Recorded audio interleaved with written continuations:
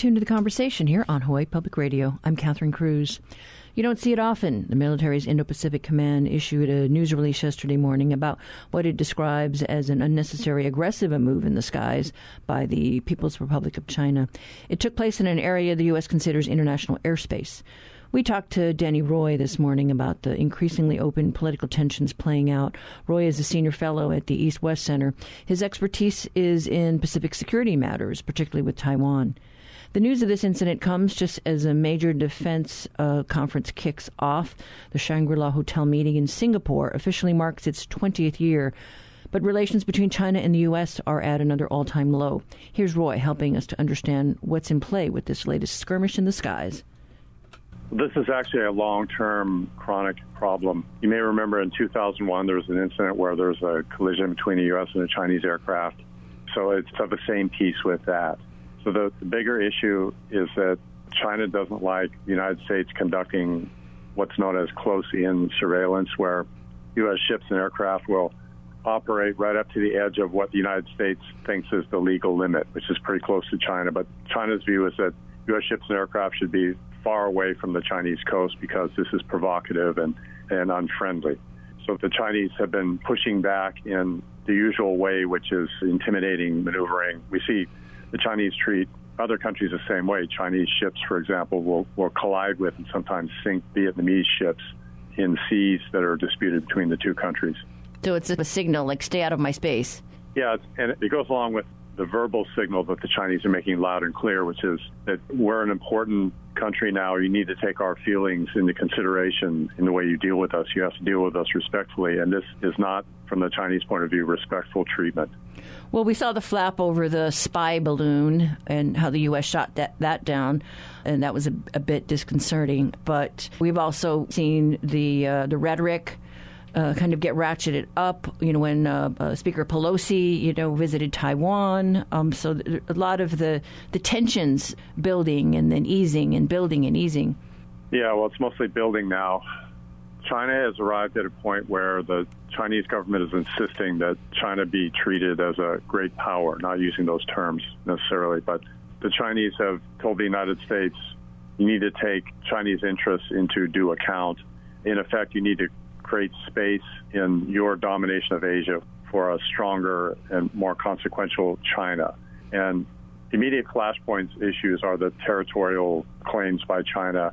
I would include Taiwan in that, even though from the PRC's point of view, their argument is that Taiwan is already a part of China, et cetera. But what you see is around China's periphery, there's a big swath of disputed areas, and the Chinese government is insisting that the United States and other countries, but mainly the United States, needs to get out of the way and allow China to realize its aspirations for the Chinese view of consolidating China's power and being recognized internationally as a great power. Well, what is it that keeps you up at night? I mean, I worry, I think about my neighbors who moved over to Taiwan during COVID so that their kids could spend more time with their grandparents in Taiwan. I worry about the family and friends that I have in Guam, when we hear, the threats by North Korea about that being a possible target. So, yeah, that worries me, but I don't know. What worries you? Well, there are two kind of flashpoint issues, and they both involve territory, like I mentioned before. So one is the South China Sea, where there's this ongoing problem of the Chinese making claims and the United States disputing some of those claims. And the way the United States manifests its non-acceptance of those claims is to sail U.S. ships or fly U.S. aircraft through those areas, and the Chinese feel compelled to make a response. They're telling their people that we own these areas and the United States is insulting us. So we need to make some kind of a gesture that indicates we drove them out. So you can imagine at some point, not necessarily, ordered by higher-ups, but an American ship and a Chinese aircraft in one of these areas could step into, maybe taking kind of an action where the other side feels threatened and takes a counteraction, and we have an incident where troops on one or both sides get killed, and then there's a possibility of an escalation. I think the single most dangerous issue now, though, is Taiwan, where both sides really don't understand how the other side views its own actions. So we're in kind of a spiral where both sides feel like what the other side is doing is unacceptable, and the proper response is to try to intimidate the other side through military signaling into backing down. But in both cases, on both sides, this has the effect of convincing each side that they need to do more of the same. So we're in sort of a death spiral toward the possibility of conflict over Taiwan. We should then expect to see more of this posturing in the skies as opposed to less of it. Well, what happened in 2001 was the Chinese seemed to, the higher-up Chinese, not necessarily the units that are carrying this out. So the pilots are like fighter pilots everywhere. They want to show off their bravado, but sometimes they need to be reined in by the higher-ups. So ideally, the Chinese higher-ups will decide that we don't want another incident like in 2001. The fallout from 2001 was there were some conversations between the two governments, and there seemed to be an understanding that the Chinese would talk to their pilots and try to pull back a little bit from the kinds of really dangerous flying that might result in a collision. So the best thing we can hope for is that on the Chinese side, the top leadership will decide we're not ready for a conflict with the United States right now that might result from an incident like this. So let's send the word down to our bases to tell our pilots to back off a bit. My fear would be that they won't do that, that indeed the Chinese will see the United States' concern about this issue as an opportunity to press their claims against the United States. In other words, the response will be, if you don't like this, then stop making those close-in surveillance flights and voyages by your aircrafts and ships. That's why the United States is publicizing these kind of videos that you saw on the news this week to try to shame the Chinese, to make the Chinese higher-ups think this is making us look bad internationally, in the hopes that the reaction will be pulling back of this kind of activity, but it may not have the desired reaction. Rather, the result on the Chinese side might be, it's working, so let's keep doing it. That was East-West Center's Denny Roy providing us with some context following an incident in the skies between two fighter pilots. We'll pick up the conversation right after a short break.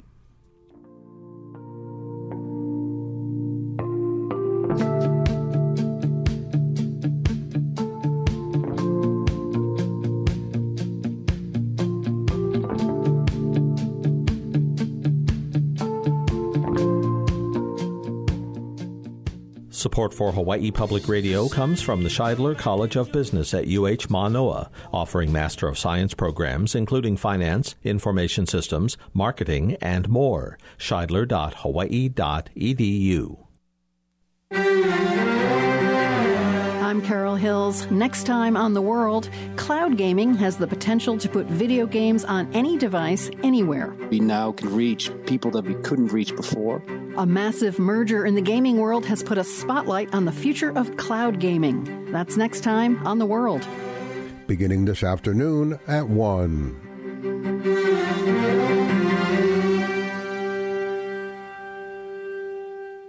Support for Hawaii Public Radio comes from Mobi, a Hawaii wireless company since 2005, featuring a locally based customer care team committed to problem solving and personal service for each client. Learn more at mobi.com.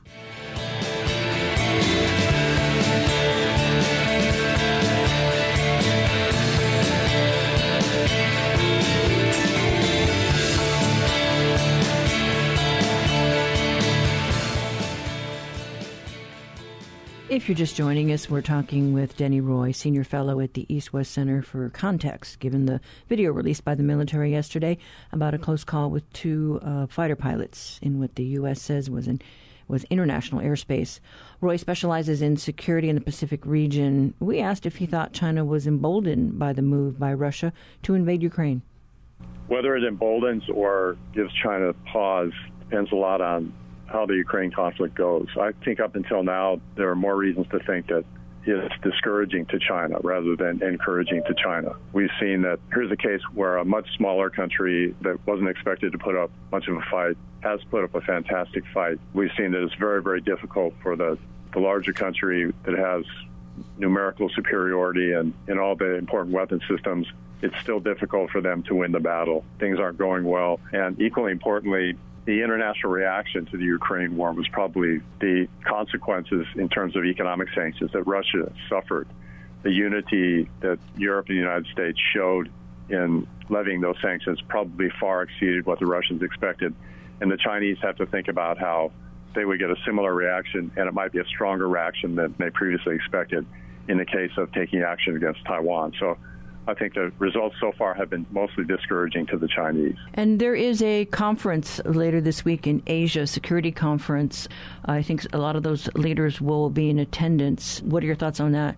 Yeah, so all sides look forward to this every year as an opportunity to hear directly from some of the important military leaders in the region. And typically both the United States and China will send a pretty high-ranking person to lay out the thinking on current issues from their countries. And it's also an opportunity for side meetings, for example, between the United States delegation and the Chinese delegation. But this year, of course, that's been complicated by the issue of the Chinese representative being under sanctions from the United States. And the United States government pre-announced that the sanctions would not, from the U.S. point of view, prevent a meeting between the U.S. Secretary of Defense and the Chinese Minister of Defense. You know, the Chinese Minister of Defense is under these sanctions. But the Chinese response to that was, we don't want to meet with you anyway. The Chinese see the sanctions as sort of an outrage, as an insult, and they want to see the United States humiliatingly withdraw the sanction in order to get the benefit of meeting with a Chinese leader, which is a reaction that China wants to see across the board from the United States. So they're giving us the cold shoulder. We don't want to talk to you. What makes this... We don't want to talk to you until you show proper respect. And what makes this particular conference so different than others? I mean, you track these things very closely. It's more significant this year because relations between the United States and China are at such a low point. So the United States, certainly for its part, and we hope the Chinese as well, are looking for opportunities to at least reverse the trend of deteriorating relations and get back to what could be called kind of a recovery, which is what usually happens when U.S. and China have a bad patch. You know, to hark back to the aircraft collision in 2001, what followed from there was both sides seemingly recommitting themselves to having a constructive relationship. And we saw from that low point of the relationship, relations improved greatly over the next couple of years. The fear now is that we're sort of stuck in a permanent trough. I mean, I think with this pandemic, we saw how we were connected in so many ways, you know, with the economy, you know, supply and demand issues. You know, at the same time, we got through the pandemic, and yet things just seem worse. Well, the pandemic showed us that we're connected. Say, for example, the United States and China. We're connected in many ways, even that Americans didn't realize. But I think the lessons that Americans drew from the pandemic overwhelmingly was that the connections were harmful to the United States. So the reaction is we need to pull back from relying so much on China for important supplies of medicine and medical gear. And across the board, we're seeing a movement toward a partial decoupling. I have to emphasize partial decoupling of U.S.-China economic relationship. That is, the United States is trying to reduce its vulnerability by being so heavily over-reliant on China in so many important areas. And the Chinese see that as a manifestation of previous fear of the United States wanting to contain China, to suppress China from becoming a great power that might threaten America's position in East Asia. Here we are mid-year. As you look down the road, how's the path? You know, we've seen the news this week that supposedly China has targeted Guam's, you know, information technology, trying to hack in because they see that as a vulnerable spot for the U.S. But you know, as you look down the road for the rest of the year, I mean, we're hearing, possible invasion in 2027. But how does it look from where you sit? I don't put stock in these guesses of what year China might attempt to militarily conquer Taiwan. But it's clear that both the United States and China are preparing for the possibility of war over Taiwan. So the Chinese are probing and calculating what are the American weaknesses and making their preparations, and the United States is doing the same thing on our side, trying to increase Taiwan's ability to defend itself. And as I said, both sides see what the other is doing as indications that the other is intent on war, probably inaccurately. So this is truly one of those tragic movements toward a war that neither side wants kinds of situations. We can only hope that they keep talking and that some of these strained relations ease up a bit. But anything else as you look down? Is there anything else that's significant in the coming months? Well, often in these kinds of situations, it takes a kind of a jolt to get both sides to recommit themselves to a constructive relationship. And this may be one of those situations, and we have to hope that the jolt does not escalate into the kind of conflict that neither side is ready for. Well, Danny Roy, thank you so much for sharing your insight into this area, and we will keep our fingers crossed. But thank you. You're welcome. Nice talking to you. That was Danny Roy, whose expertise is in the Pacific region when it comes to security. He was talking about the recent incident with a Chinese fighter pilot in a U.S. jet and the upcoming defense conference in Asia at the end of the week. We'll be right back. 寒夜裏看雪飄過，懷着冷卻了的心窩飄遠方。風雨裏追趕，霧裏分不清影蹤。天空海闊，你與我可會變？ This is The Conversation on statewide, member-supported Hawaiʻi Public Radio. Now it's time for your backyard quiz. Oni hoa, ole hua, oni hau, o kaua, o ahu, o molokai, o lanai, o Maui, o kahoʻolawe, o Hawaiʻi.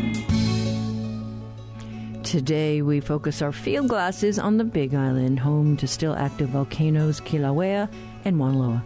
Lucky for us, they almost never explode, which means they don't send ash and cinder raining down on communities with fatal results. Our eruptions contain relatively little gas, so lava flows out like molten molasses. We've seen this most recently with last year's Mauna Loa eruption and in past years when the lava from Kilauea flowed down to the sea. Once solid, the surface becomes beautiful, sinuous sea drapey folds, sometimes glinting iridescent in the sun. So we want to know the Hawaiian name for the type of lava that starts out smooth as melted chocolate, but as the surface cools, it forms wrinkles. Call 808-941-3689 or 877-941-3689 if you know the answer. The first one to get it right gets a reusable tote bag from HPR.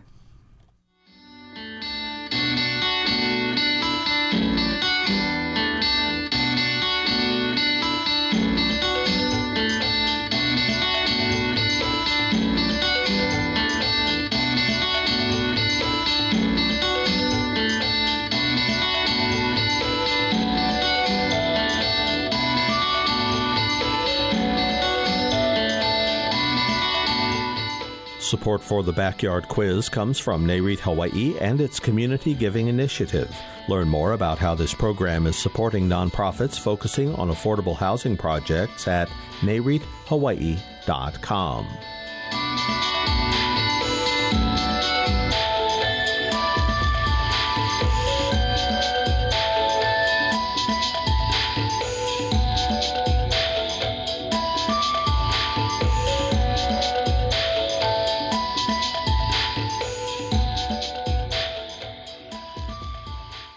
Red Hill Revelations. Today's reality check with our partners at Honolulu Civil Beat looks at the Red Hill court record. Reporter Christina Jedra has the story. Good morning.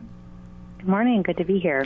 Yes, so you've been spending a lot of time going through the court record, the files. What do you have? That's right. Yeah, I was reading a lot of depositions yesterday and court documents. So this is in the lawsuit that the Red Hill families have filed against the Navy for contaminating the drinking water and failing to warn them that it was contaminated even after they should have had kind of enough information to conclude the public was in danger. So what has been filed in court are depositions of some of the first people who responded to the crisis in November 2021.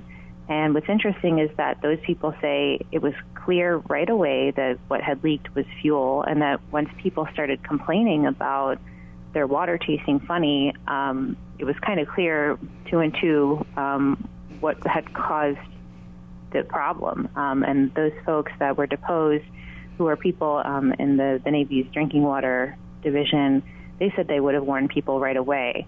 And of course, that's not what the Navy actually did. Right, so they knew more about what was going on, but I don't know if maybe we're in denial that this was, something bad had happened here?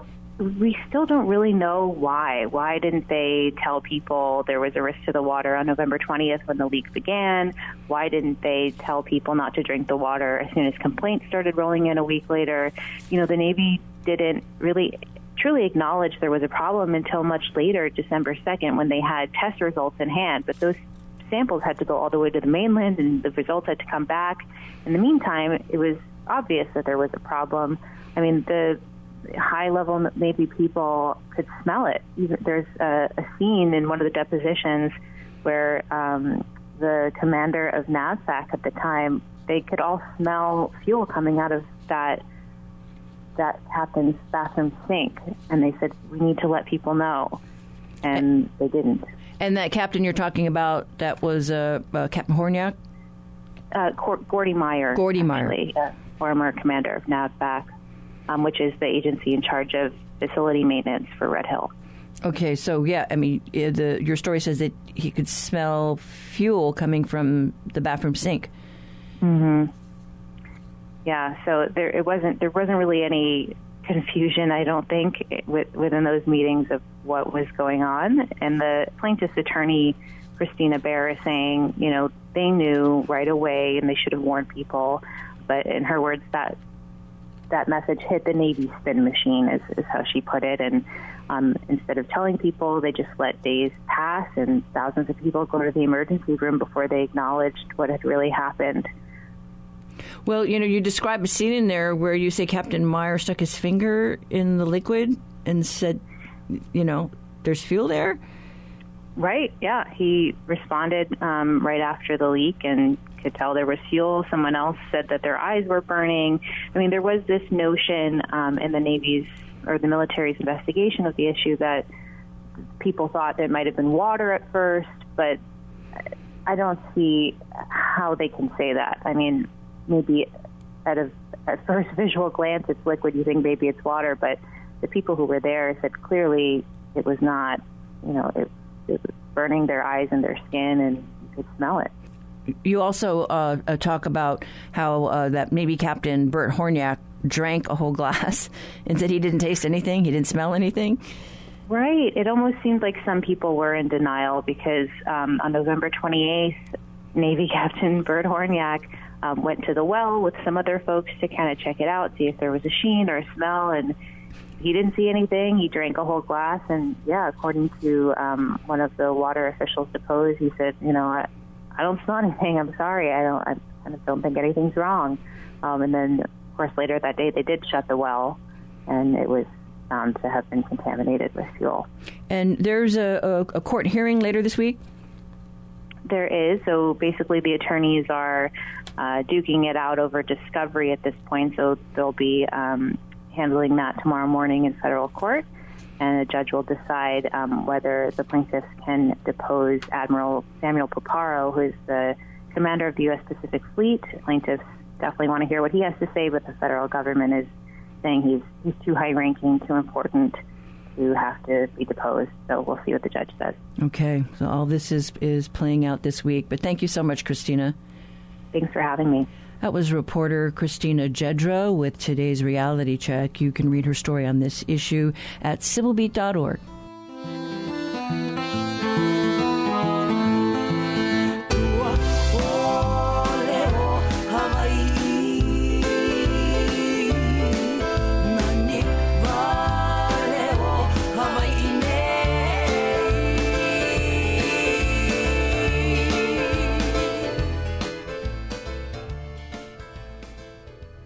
Joining us today in studio is HPR reporter Cassie Ordonio, and we're going to be talking about American Idol winner Iam Tongi. You also talked with contestants that were on the show previously. I did also talk to Balafunga and also Rino Anoa'i as well as Kimie Minor. She wasn't on American Idol, but she had a lot to say about Iam Tongi's win. Yeah, he's just so awesome. I'm sorry. He's awesome. He's very wholesome. It was a very fun interview. He's very wholesome to the point where he apologized for his dog snoring. It was very adorable. But Ian Thongi, he's the first Hawaii-born Pacific Islander to win American Idol. He's Tongan and Samoan. So American Idol, it's been on the air since 2002. It was on his 21st season with Ian Thongi, and he was well known for coming into this episode with his guitar. His father just passed away, and him just crying, and he even made the judges cry with his song Monsters by James Blunt. Yes, that was a very moving, really impressive performance. Just something about his performance and just his aura, his presence, just really grips people. And I think that's why he made it to become the winner of American Idol.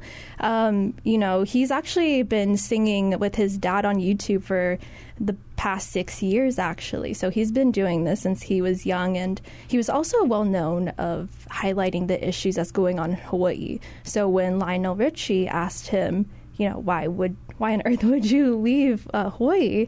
He says priced out of paradise. And so that also kind of puts Hawaii more on the map with the issues that also go on here that maybe people in the U.S. continent doesn't know about. And since he won, there was a podcast, Joe Rogan's podcast, that he met with Jelly Roll. Both of these grown men were crying over Ian Thongi's singing. And Jelly Roll has even talked about possibly working with him in the future. And though it's unclear what's in store for him musically, we know that he has a contract with American Idol, so he's going to be producing some type of music. But this is what he has to say about what kind of genre that he wants to do. But I also want to dive a little bit in a country close to the countryside, because I really love country music, and it just the stories they tell, right? And I really love the singer-songwriter like Jack Johnson, but leaning more to the countryside, and also dabble a little bit in island reggae, and that would be cool. He also wants to dabble in R&B and soul as well. He also talked about Josh Tatofi as well. But Ian Thongi isn't the only Pacific Islander who was on American Idol. We had Paula Funga. She was 24 when she joined the 3rd season of American Idol. I remember I was in the 5th grade. This was in 2004 when her episode aired. She had this shirt called Big Girls Rock, and she also gave the shirts to the judges as well.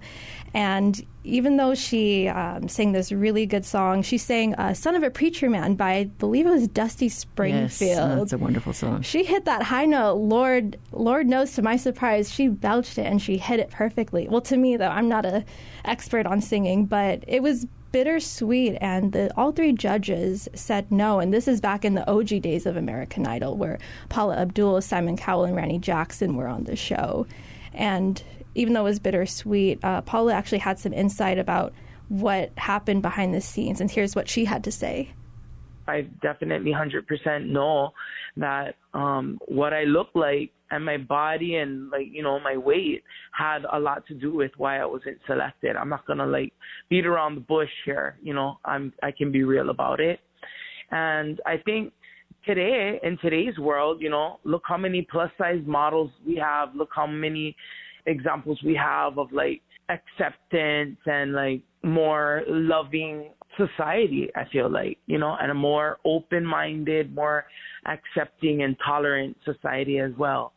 I think that had a lot to do with the reason I didn't make it through, 100%, because the whole way through, all the producers were crying during my audition process, and all the producers were surprised that I didn't make it past those judges. Oh yeah, it's hard. This is something that we don't get to see. We only get to see just on these reality TV shows or these singing competitions. We only see what has been edited. We never get to see what's behind the scenes. But Paula's journey also inspired other Pacific Islander artists. In season 14, we had Rino Anua'i from Daly City, California. He's of Samoan descent, and he was even younger than Paula and Iamtongi when he joined. He was 15 years old when he joined American Idol. And if folks don't remember Reno on Hawaii, I remember he came in with this bow tie. He was playing the ukulele, and he just had this really soulful vibrato. I don't remember the song that he sang, but this is when J-Lo, Jennifer Lopez, Keith Urban, and Harry Connick Jr. was on during that time. So that was season 14. But he's one of 6 siblings, so he kind of gave like kind of a backstory of like growing up in a Samoan family, a very wholesome family. His mom is very hardworking, and he also had this wholesome story about him. And Reno said he was very happy that Iam was paving this way for Pacific Islander artists, and he joined American Idol because he was inspired by Paula Funga and other Pacifica artists who joined American Idol, because then it also shows more representation for him. But he didn't get as lucky as Iamtongi. So here's what he actually had to say about what happened behind the scenes.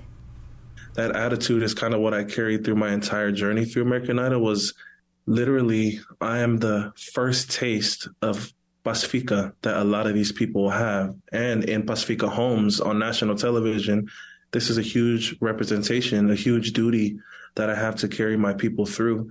And that was honestly my goal the entire time. And it was never a personal goal for me to win. It was a win for our whole sea of islands, you know what I'm saying? Our ocean. So to see, one, speaking to the tokenism, that part was mainly that they were trying to tweak a lot of the things I said. Like a lot of people who aren't familiar with Pacifica, especially coming from the continental U.S., are only aware or more familiar with Hawaiʻi. So a lot of times, like, they would ask to script some of my interviews with me saying aloha. And I would say, I love my Hawaiian people, my cousins, but 1, I'm Samoan. 2, I'm not from Hawaii, so I don't feel it's appropriate for me to say aloha in my interviews. If anything, I would say ta'alofa. So that level of tokenism came also with those people or the producers who were handling my home stories not being educated on who we were. Good point. He told me he fell into a state of depression after being on American Idol. And he was so young. He was 15, just turned 16. There was a point he didn't want to do music anymore, but he grew up singing in the church. He has a very, very beautiful voice. And also just to have, he said producers have told him that we don't know where, quote unquote, your people fit in mainstream music. And I was talking to Kimieo about this too, and a cultural critic named Jeff Chang, he didn't make it on air, but you always see Pacific Islanders kind of put in this one genre box. And there's always been more diversity in Pacifica voices. And Pacific Islanders can sing, and they're just natural storytellers. And that's how Iamtongi really, captured folks. And so, well, what else did she have to say? Kimie actually said they're pushing more boundaries. And here's more about what she had to say. We're pushing creative boundaries. We're breaking away from stereotypes. Also, there's an increase in collaboration and intersectionality between artists, AAPI artists like us, and artists from different backgrounds. And that's exciting because all of these things are just helping to push us forward, right, in this mainstream, having a voice and being heard. And I also know that there's a greater representation of people like us, of AAPI professionals in record labels and music management, booking agencies, like music industry key roles. And that helps to ensure that our perspectives and interests are considered, right, in the decision-making processes. Yeah, I mean, really interesting to hear what these musicians had to say about this whole process. But thank you so much. Thank you for having me. We've been talking with HPR's Cassie Ordonio. She's been taking a closer look at the recent win by Iamtongi on the American Idol show and how those in the local music industry are looking at his rise to fame. I'll be seeing you.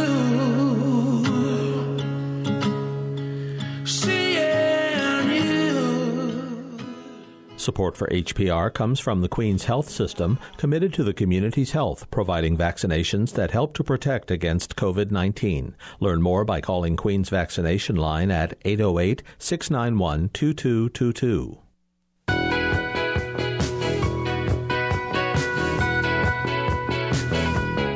I'm Bert Lum. Today on Bite Marks Cafe, we catch up with the latest from Mana Up and learn about their Cohort 8. We'll also hear from a couple of their portfolio companies and learn how they scale their local brand to the rest of the world. That's today at 6:30 p.m. on Bite Marks Cafe.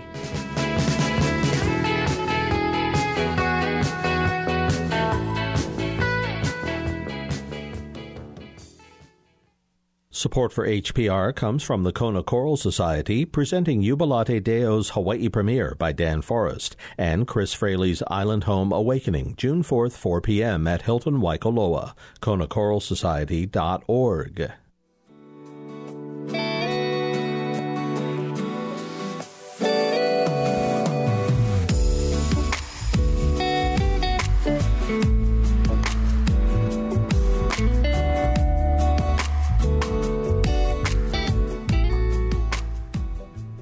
Time now for one of my favorite parts of the show. Today we've got the call of one of Hawaii's most common migratory ducks.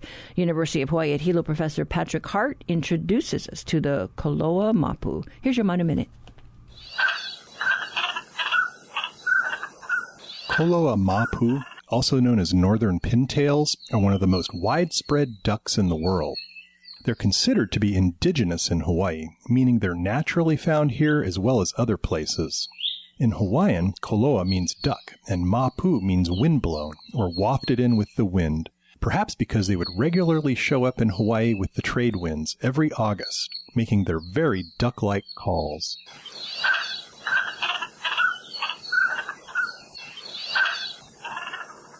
They have particularly long necks and long, pointy tail feathers that really stand out and are what give this species their English name of pintail. Koloa mapu are sexually dichromatic, meaning males and females have different colored plumage. Males in breeding plumage have dark brown heads and a distinctive white line going up the back of their neck, while females are more of a mottled brown.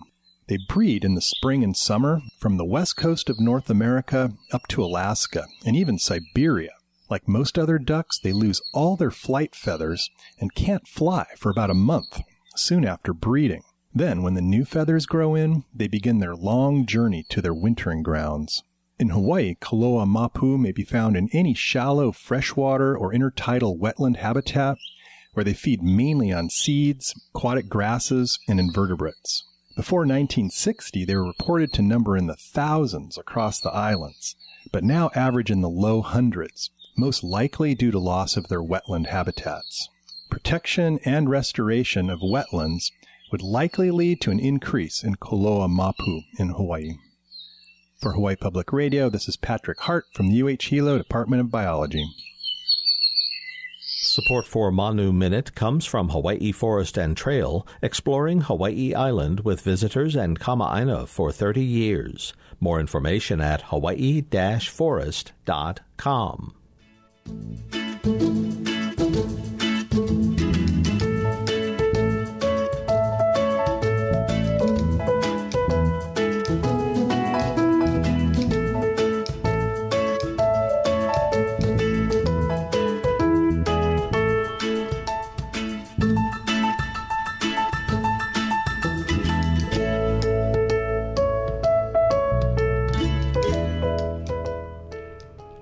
And now the answer to today's backyard quiz.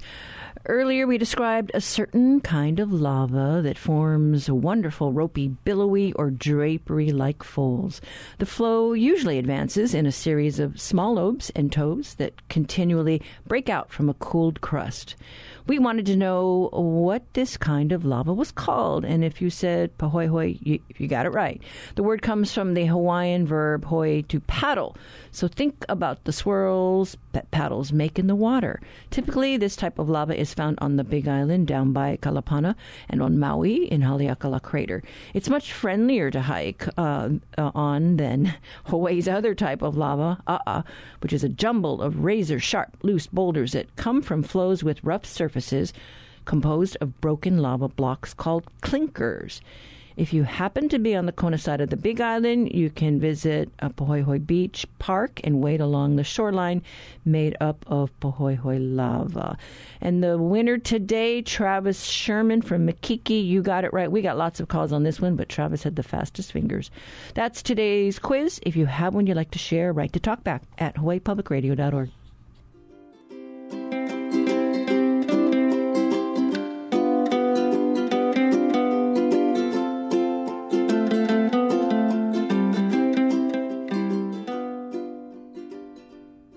Oahu-born Milo Maharlika continues to set the bar high for talented kids from Hawaii. Last year, we spoke to him about creating NFTs, non-fungible tokens, during the Internet's crypto craze. This year, the 9-year-old was cast as Gavroche in the touring production of Les Misérables. He is one of the first actors of Filipino heritage to play the role. You could say acting is in his genes. His father, Ajax, graduated from the University of Hawaii's Academy of Creative Media and worked in Hawaii's film industry for several years.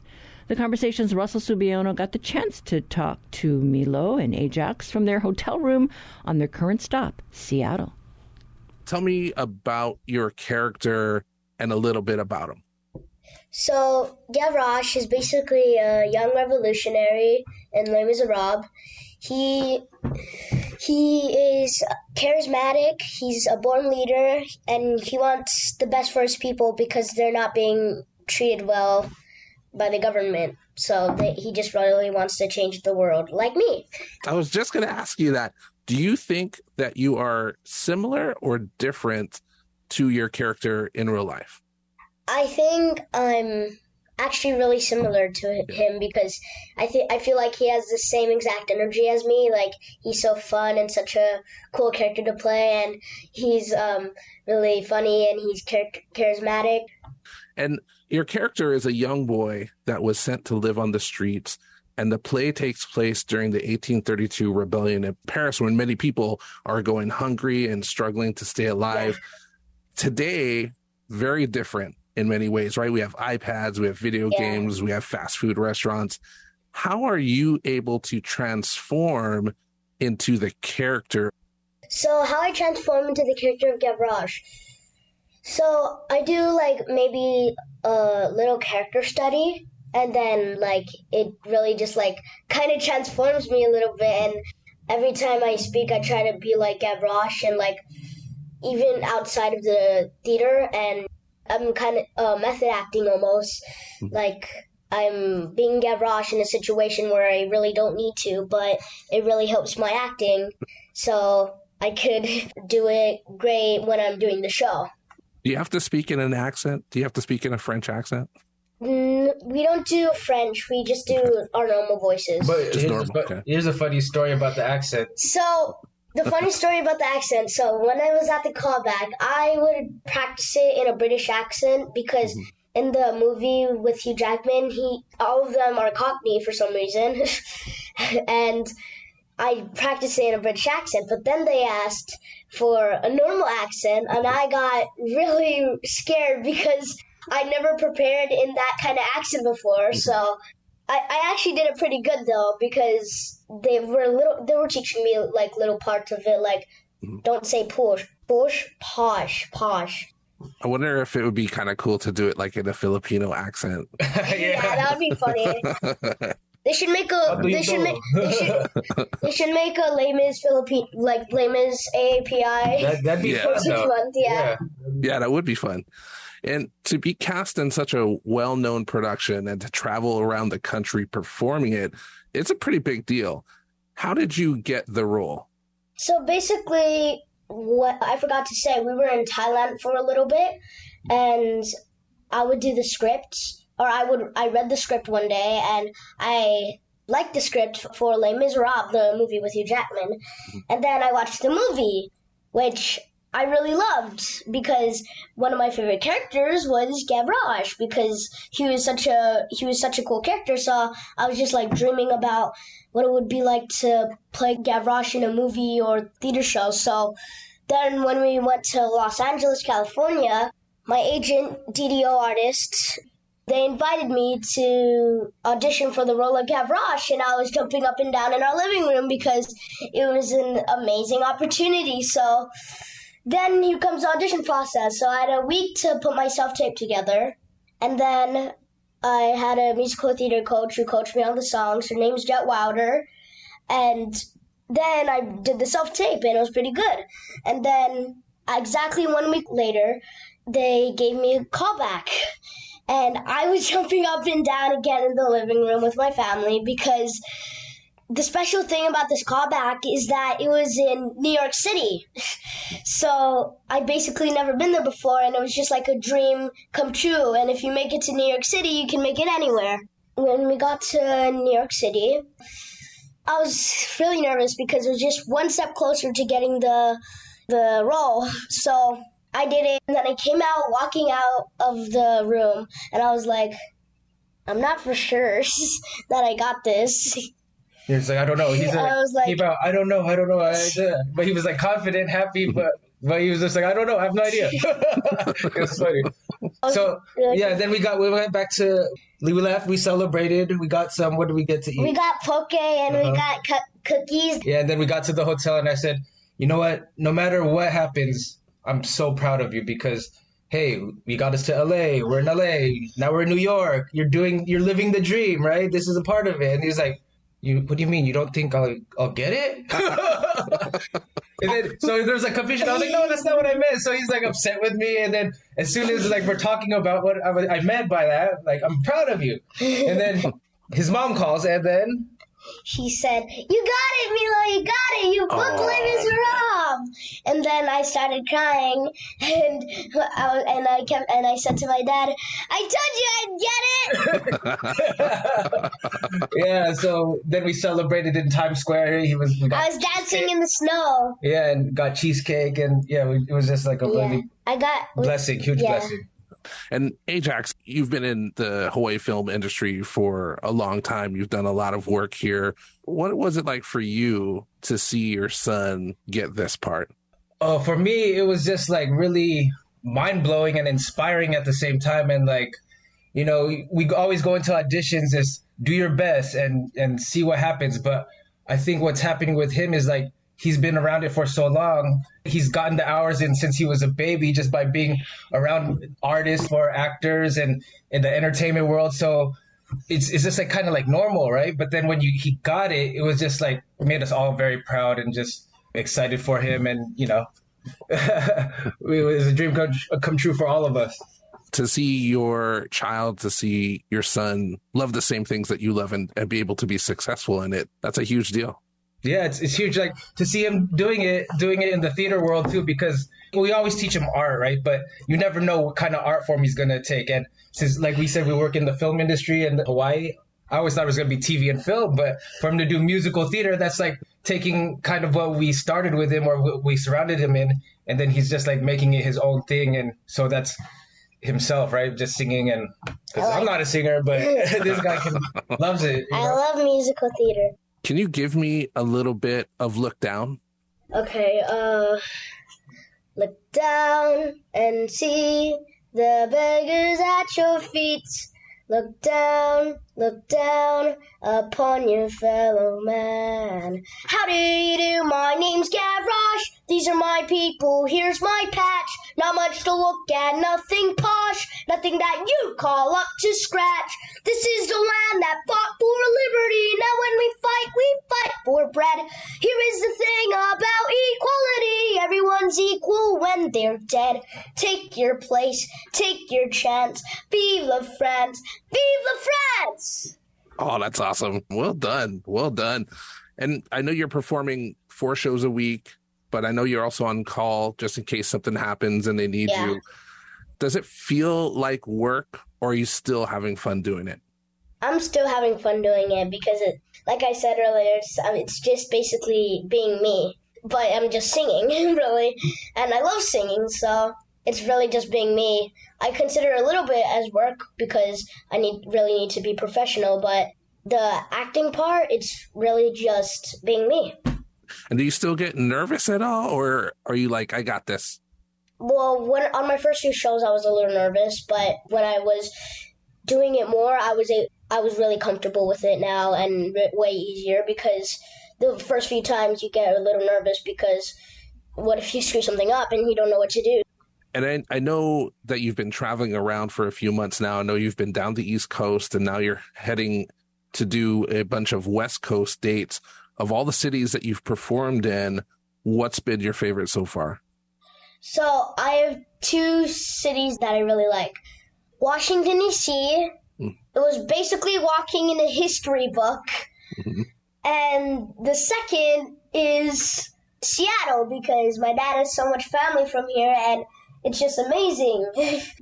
Ajax, what are you guys going to do after his part of the tour is over? Are you guys going to go back to Thailand? Are you going to come home to Hawaii, LA? I know that's the thing. We're just going with the flow right now. He wants to extend, so like I want to extend. He wants to go longer, but we said we have to take it six months at a time. So we'll see what happens. It's hard to predict that, and then after that, we'll probably be back in California and LA first. And the more love and support we do get from Hawaii, though, and it's like makes us miss Hawaii even more. We miss our family, our friends. Just even seeing Iam Tongi, do his thing. It's been inspiring to see that. And so we really want to come back at some point. Yeah.